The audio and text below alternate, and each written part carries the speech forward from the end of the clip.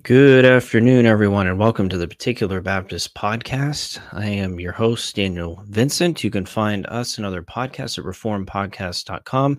Also, check out our blog at theparticularbaptist.net. We don't post there as much as we would like to, but we try to post somewhat frequently. Andrew Work just posted an article here on Friday, so go check it out, theparticularbaptist.net. And if you'd like to support us financially, we would greatly appreciate it. The best way to do that is at patreon.com/the particular Baptist. And thank you to those who already support us for that platform, Boomy and Christy Aramu, and our brother Stephen. We want to thank you both for your support of the podcast. One thing that you might notice today, my co-host Sean is not with me. Sean is taking a leave of absence from the podcast. I'm not sure exactly when he'll be back, but it will probably be just me, at least for the time being. So we will move forward in the show. We'll keep pressing on, try to keep putting content out there. Hopefully nothing's going to change right now, but right now Sean is taking a leave of absence, and we'll see when he comes back. But today we're going to be diving into some particular Baptist history and theology. We're going to be looking at this book here. This is Nehemiah Cox's I can't pronounce the Latin. I'm sorry. I don't read Latin, and I'm not going to try. I'm just going to read the translation. A Vindication of the Truth. This is by Nehemiah Cox. Nehemiah Cox was one of the signers of our confession and likely one of the co-authors of our confession. This is edited by Dr. James Renihan, and this is published by Broken Wharf, who sponsored the episode today. They provided me this copy, and I want to thank them for that. Thank you, brothers, for providing this and for supporting the show. We really appreciate it. But this is an excellent work. I haven't read the whole thing, but I have read some of it, and it's a very helpful work as Nehemiah Cox was responding to Thomas Collier. Now, we've talked about Thomas Collier on the show probably multiple times at this point. And Thomas Collier was a particular Baptist who went rogue, who was teaching things that were contrary not only to biblical doctrine, but also to particular Baptist distinctives, and just Christianity in general. So there were things that had to be addressed by the particular Baptists. And this was one of the responses, apparent responses that came out against Thomas Collier, responding to specific heresies that he was putting out there. And I want to read some of the different ones because Cox, to his credit, is very helpful and good at citing Collier as he's interacting with his views. He's not just saying, well, this is what I think he said, or without citing the author. He quotes Thomas Collier from his from the work he's pulling from and tries to interact with his words, which shows the credibility of Cox. But Cox actually does list the specific heresies that he's dealing with. And there's 20 of them here, and they're just really short. I just want to read through them so you get an idea of some of the background that we're dealing with here before we dive into our material today. So we see he's responding to Collier that Christ is the Son of God only as considered in both natures. Number 2, as he was the Prince of Life, the Lord of Glory, he was killed and crucified, and that was not in the human nature only. Yeah, you can see some Christology issues there. As God-man, he was a creature. This creature, God-man, made all things. The word God-man was made flesh. There are uncreated heavens, for the eternal God must have some eternal habitation. Christ died for the universe, the heavens and earth, and all things therein. We will be talking about that today. The gospel ought to be preached to the whole creation, even to that part of it that is not capable of hearing it or understanding it. Again, that will be also discussed today. The foolish virgins shall obtain some great privilege in the day of Christ. Those who never heard the gospel cannot be under the judgment of damnation. The sinful defilement of our nature is not the sin, but the affliction of man. It's possible for men in respect of power to believe the gospel, if God do not work at all upon them by his Spirit. Regenerate persons or true believers may finally fall away from God and perish. None may be eternally damned, but those that sin against the Holy Spirit. The gospel hath been preached to men before they were dead. Men may repent so as to obtain deliverance from their torment after death in the last judgment. Sluggish Christians and formalists may find some mercy in the day of judgment. Perhaps the torment of some sinners may not exceed 100 years, almost like a purgatory kind of scenario. The Sodomites have already received their judgment and are still suffering thereof, and the day of general judgment is like to be their day of ease. And finally, the infinite sacrifice of Christ remains the same, to have its influence for the obtaining of grace after the judgment as before.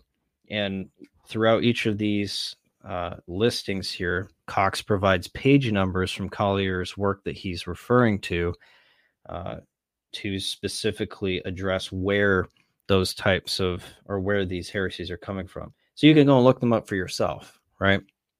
And this isn't Cox just he's saying it's from this chapter, this page, or whatever the case might be in Collier's work, and specifically dealing with it in that respect. So it's very well documented from Cox's perspective, showing the credibility of that. This wasn't just somebody doing a knee-jerk reaction, thought through, and he wanted to represent the other side properly. It's also important to note that this work was not just put forth by Nehemiah Cox.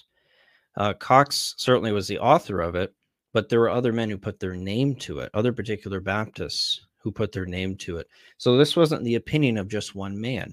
This wasn't the opinion of one person coming around and saying, well, I don't like Collier, I'm just going to throw shade at him. No, this was a well thought out process that other godly, respectable men put their name on, including William Kiffin, who's also a signer of our Confession of Faith, the Second London Baptist Confession of Faith. And they even have a letter in here. It's William Kiffin, Joseph Masters,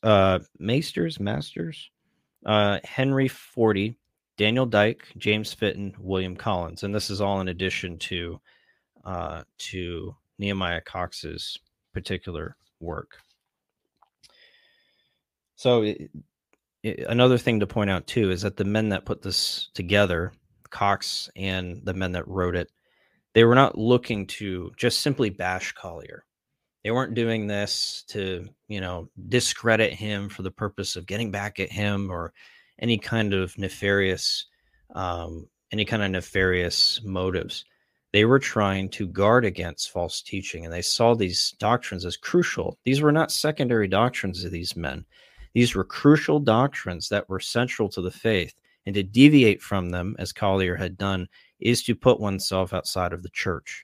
And what they were seeking is certainly that truth be followed, the scriptures be elevated above all things, but they were not seeking to go out and do character assassinations and trying to just discredit Collier because they didn't like him. They were trying to protect the church against false doctrine. Another thing to point out. Oh, and I want to look from the opening letter real quick. Let's see here. To the reader. All right, so this is from page 22 of the book here. This is Cox writing to the reader. He says, "There can be no gospel peace without truth, nor communion of saints without an agreement in fundamental principles of the Christian religion. We must contend earnestly for the faith once delivered to the saints, and mark those that cause divisions among us by their new doctrines contrary thereto, and avoid them, lest any should be deceived by Mr. Collier's good works and fair speeches.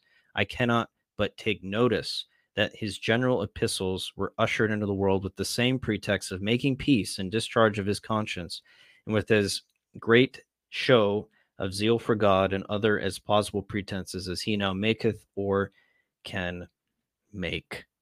And there's even information in here that it sounds like that Cox was informed that Collier had even repented, but he points out very clearly, he says, "These things indeed, as I am informed, he saith he hath repented of. Ingenious recantation of, but he yet never thought himself, but never yet thought himself obliged to publish to the world an ingenious recantation of them, that so those concerned might have from himself a plain and particular warning to take heed of that poison which hath flown from his own pen. However, it may be a good warning to us not to heed the smooth or swelling words of a man carried about by every wind of doctrine. So he said, well, it sounds like he may have repented. Someone told me, or I heard that he repented, but he hasn't recanted his views. So in Cox's eyes, it seems as if Collier is still in his sin. He hasn't recanted of them publicly and come out and say, well, these, I was wrong in this area. He hasn't done that. And so he's dealing with what Collier has put out. So that's a little bit of background on this as we dive into some of the discussion today surrounding it. One more historical note, an important one. This was published in 1677, which, interestingly enough, was the same year that the Second London Baptist Confession of Faith was published. Sam Renahan has talked about this on our show before when we talked about the Petty France Church Part 1, and you can see in his book he discusses this as well. It seems that the timing, at least in my opinion, the timing of our confession coming out was no accident. It seems it came out, it was right around this time when they were dealing with Collier, and it seems to me to be a response to Collier, solidifying, here's what we as real particular Baptists and Orthodox Christians believe. So I think that's an important thing to put out.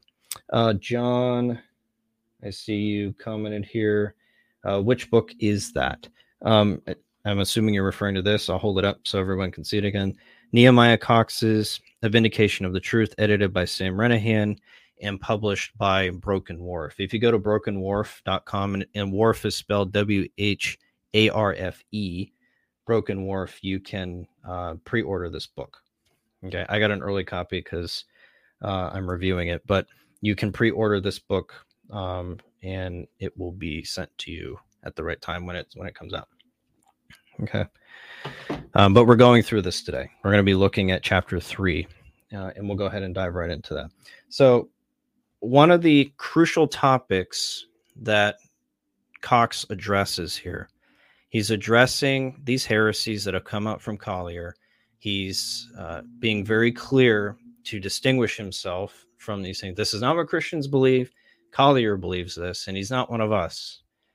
He talks about the extent of the atonement. Now, we've talked about this on the show before. We had a whole episode responding to Austin Brown's book on the atonement.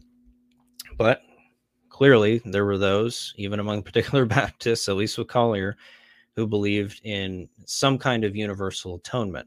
Now, Collier has a very interesting view of the atonement in that he thinks that the atonement extends not just to all people, but all creation, that Jesus died to redeem everything that is in creation, not just the people in it.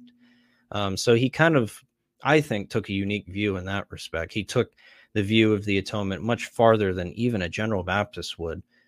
General Baptist did not believe in some kind of universal creation atonement. They at least believed in a general universal atonement for all mankind. So you see kind of this unlimited aspect and flowing of the atonement from Collier's point of view, and it's definitely a radical view. And I want to read a little bit here. I want to keep referencing the book because I think it's very helpful that we actually hear from the horse's mouth what's being said here, and we can interact with what Cox is dealing with and not taking my word for it. So this is from page 81 of Cox's book here. He quotes Collier, okay, and he references his page 13 of the book he's citing. And this is Collier speaking, quote, that Christ died for the world. That is the universe, the heavens and earth, all things therein, the whole 6 days creation, that fell with man for the sin of man. So at a bare bones level, that is Collier's understanding of the atonement. Christ died not only for all men, but for the universe, heavens and earth, all creation. and even saying that creation as a whole fell in Adam. And hopefully we'll talk about that in a little bit, as it shows he has a very strange understanding of the covenant of works in the garden and what federal headship means for Adam and his posterity. So he creates kind of a problem here. But this is a radical view. I don't even think the Remonstrants, who were the followers and the contemporaries of Jacob Arminius, would have even gone down that road. I could be wrong, but I have not ever heard of them going down that road, at least as it relates to the atonement. The Remonstrants were far more orthodox than we give them credit for. But Christ died for all creation, including those not obedient to God, those people not obedient to God. Of course, this, I think, is quite easily refutable from Scripture. We see very clearly the applications of atonement and of sin being applied only to those who break God's law, which, of course, animals can't do, and trees can't do, and flowers can't do. But we see those things being applied to souls and human beings, those who are held accountable to the law of God. And we can see too, I mean, just turning over cursory to Romans chapter 3, Romans 3, verse 9. What then? Are we better than they? Not at all. For we have previously charged that both Jews and Greeks, that they are all under sin. Who's under sin? It is Jews and Greeks. That's everybody, right? Jews and Greeks, or Jews and Gentiles. Jews and those who are not Jews. We're all under sin. All men are under sin. There's nothing in there about creation. There's nothing even implied. You can't even make an argument from good and necessary consequence that that is the case. But we see Collier taking certain passages and applying them in that specific way. And this clearly applies to people and only those who broke the law of God. God can't redeem people. God can't redeem people who haven't broken his law, because the whole point of redeeming them was to save them from the penalty of the law, which was eternal death. But the trees haven't done that. The frogs haven't done that. The dogs haven't done that. Only human beings have. And again, this is why we have to have a proper covenant theology, because if we don't, we're going to fall into a lot of problems as it relates to understanding the imputation of sin and our standing before God, and how all that relates together. And clearly Collier, as I read just the page before here, he talks about the whole 6 days creation that fell with man for the sin of man. And it seems like he's implying that creation fell when man fell, as if, Adam's covenant headship had some kind of imputed effect upon creation. And it, instead of, talking about sin having negative effects upon creation, but more like creation fell with Adam. That's obviously a big problem. But Cox does talk about Collier's support for this view. Collier goes to Colossians 1:20 and 1:21. We can see this very clearly, like on page 101. Page 101 of Cox's book. He quotes Collier in using this understanding. Let's see here. Here's some more of what he's saying. So this is Collier again. Quote, the design of God in his gospel grace by the death of his Son, thus being universal to the whole world in this threefold sense, as hath been mentioned, hence it is that the gospel must be preached to the whole creation. It is especially to be published to men who were concerned in the sin and the fall, but it is and may be truly preached to the whole creation, though they do not hear it and understand it.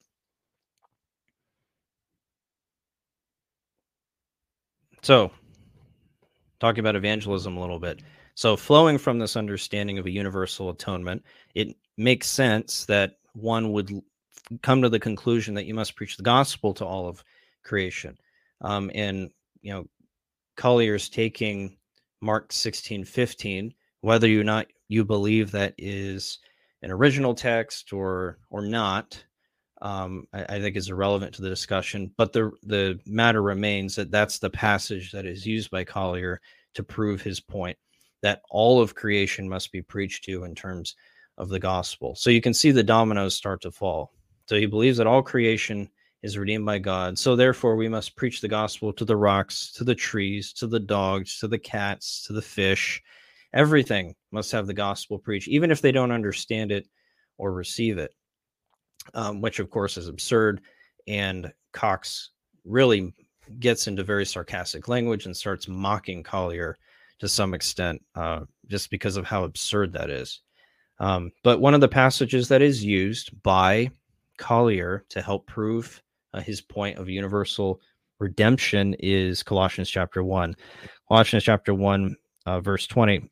It says, and by him we reconcile and by him to reconcile all things to himself, by him, whether things on earth or things in heaven, having made peace through the blood of his cross. So this was a key passage for Collier in believing that and asserting that there is a universal creation atonement, that it's not just for those who sinned, but also for sinned as human beings, but also for all of creation. And Cox tries to go through and demonstrate that this is a false understanding of this passage, and not, and taking this in the wrong way. And again, this goes back to obviously understanding what salvation is about and who is salvation actually for. Why was salvation needed? It was needed to save particular people, in terms of freeing them from the curse of the law, which was the second death. And that's why Christ did that. Animals, trees, rocks haven't done that. And they're also not in Adam. They haven't sinned in Adam. They haven't fallen in Adam. We have. We are imputed with the sin of Adam as if we actually did the thing he did, at least in terms of the guilt. That guilt of Adam's sin is put upon us. It's imputed to our accounts as if we did it, and we're treated as if we disobeyed God. And so that punishment is upon us just by virtue of being in the posterity of Adam. And Collier did not seem to have a proper understanding of those things at all. And so, it makes sense that he would, in an unfettered way, see the atonement as being applicable in this way. Let's see here.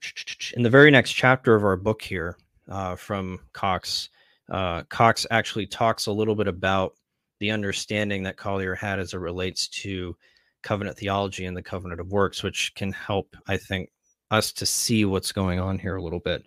So he quotes them in the very next chapter. It says, quote, it's true the first death is come on all men by Adam's transgression, they having the same original nature of sin and death. It is come into all men as a judgment for the first transgression, but not as a sin to the second death. So Collier seemed to believe that everyone is under the transgression of Adam by virtue of being in Adam, but it doesn't lead to eternal damnation. Sure, it has effects now, but it's not going to have effects later for the second death. Obviously, I think because he believed in a universal redemption, so that would make sense. But his language of all of creation falling with Adam also seems to indicate that he believed in some kind of creation falling under sin as well. So, we have to be really, really careful here as we're kind of parsing these things out. And Collier tries to parse out the passages that he uses to support it, like Colossians 1:20. For instance, he talks about how the reconciliation of the world is not the same kind of reconciliation as creation. He says, quote, not the same as the general, but ariseth out of it. Now, how he's able to make that kind of distinction is beyond me, considering he believes in a universal atonement for all of mankind. It would seem that the blood of Christ and the death of Christ has the same effect upon creation that it does upon the elect. It redeems and reconciles. So he tries to make a distinction where there really isn't one.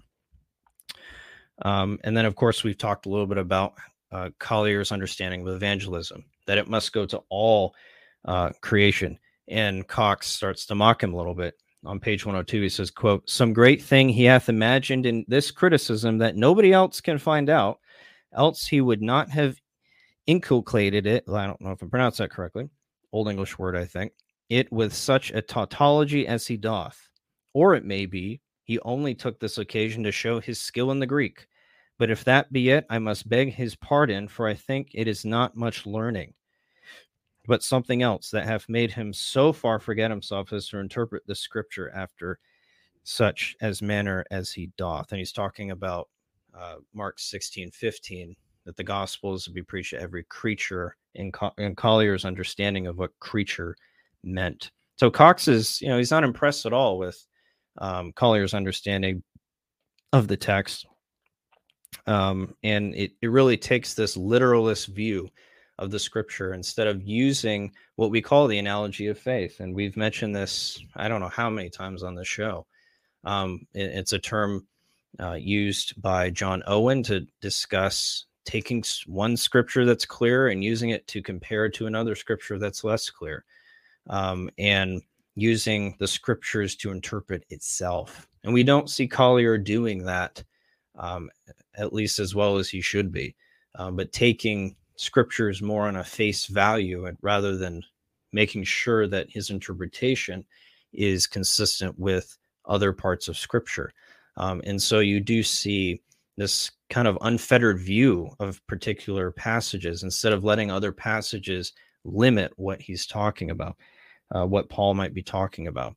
And so that's why you see Collier kind of running off the rails with some of these passages, because he's reading too much into them that shouldn't be there, instead of letting other parts of scripture limit his understanding of them. So his hermeneutical framework is completely off.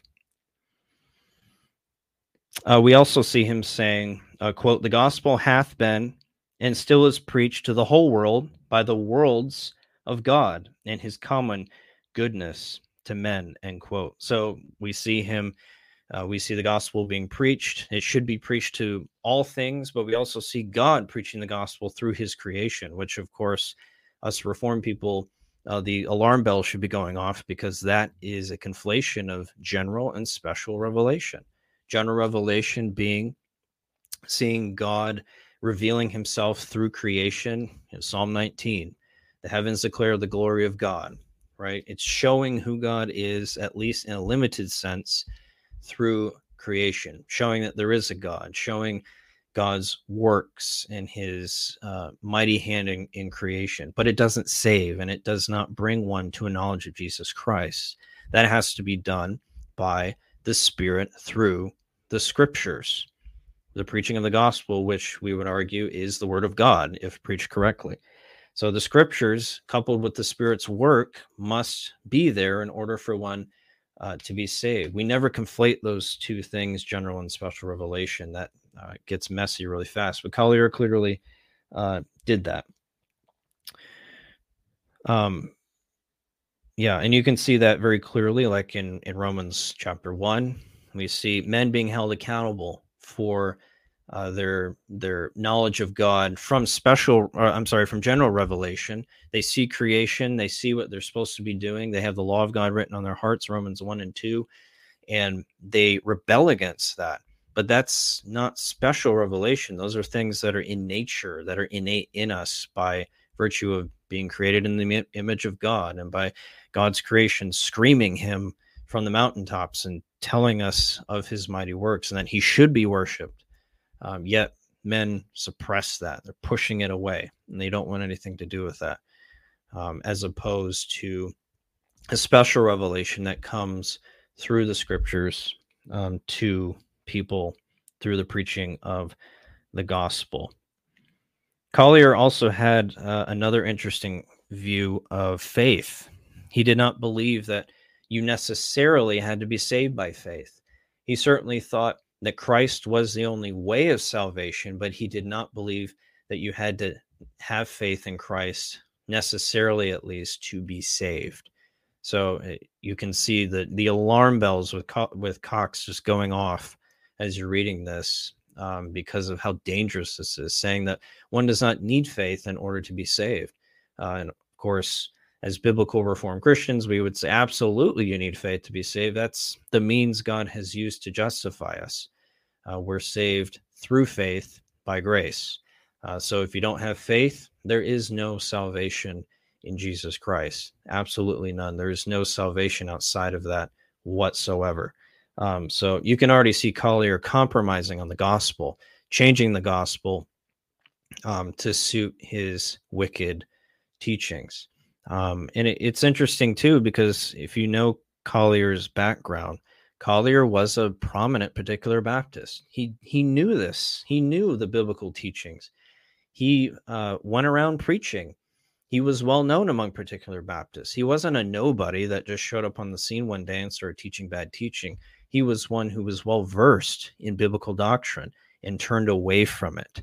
And so there's a greater condemnation on his head because he knew the truth and yet suppressed it and turned it away and twisted it for his own ends. It wasn't out of ignorance. It was definitely deliberate, in my opinion, because of what he knew before.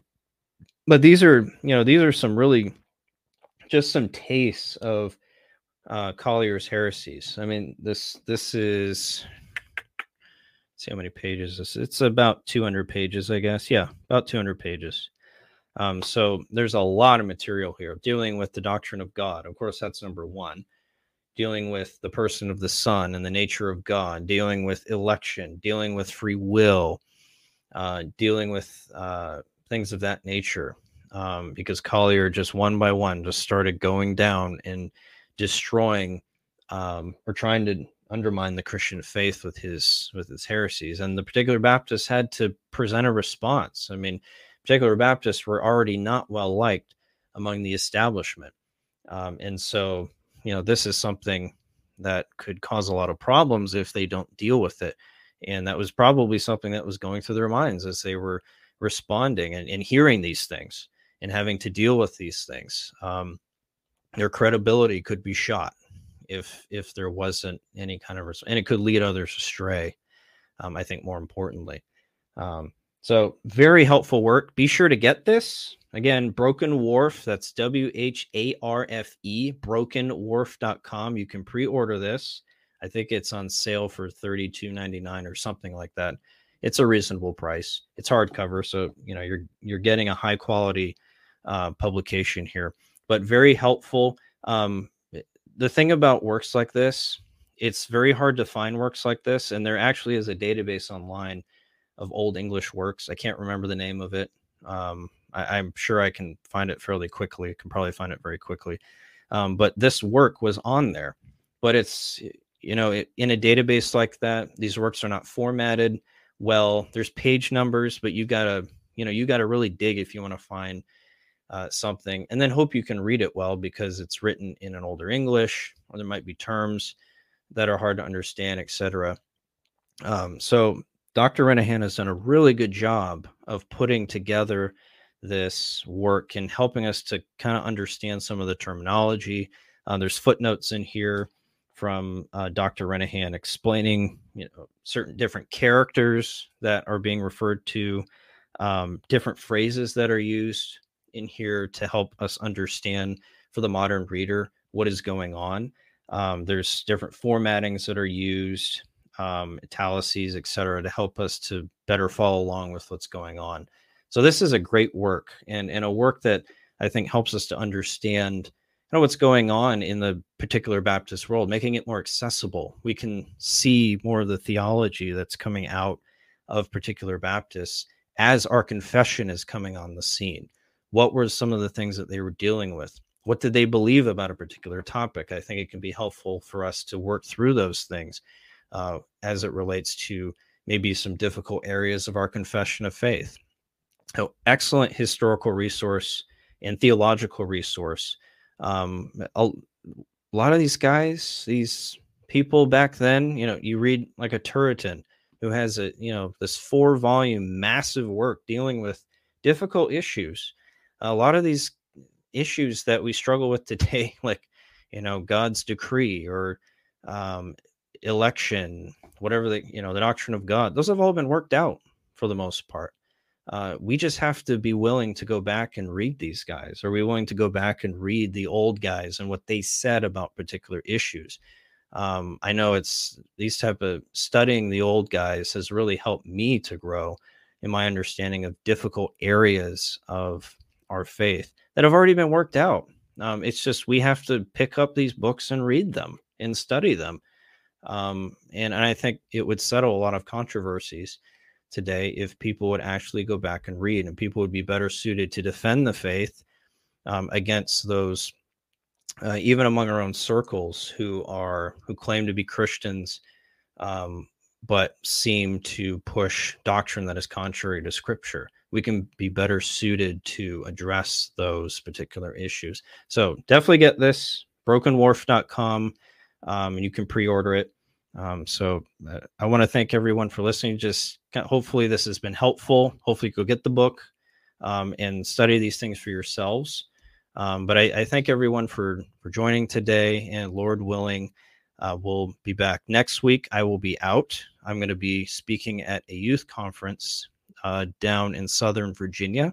So I will not be doing the podcast. I will be putting up a pre-recorded lesson from one of our team members from our church, giving a lecture at our church.